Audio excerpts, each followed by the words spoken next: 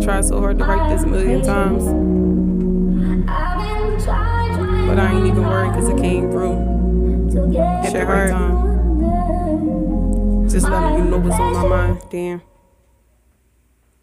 Dear Lil, I don't know where to start, but I know the day you left, you took a piece of my heart. We did everything together, couldn't tell us apart. Them niggas been hating, told you that from the start, but I couldn't keep you from the size of your heart. Thinking about that shit was love, wasn't playing it smart.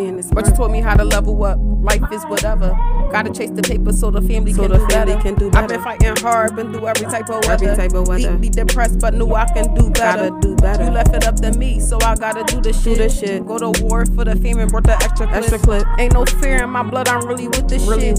And yeah, I'm hard, but it's for a reason. Niggas intimidated, can't make it through the season. But fuck it, I ain't even here to please them. I'm on this earth to do my work and then I'm leaving. I'm out. Live reckless, so I'm here for a reason. Right? Fuck them all, I ain't even trying to please them.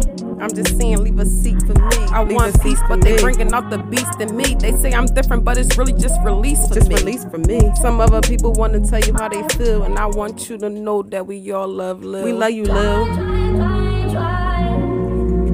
To get you under.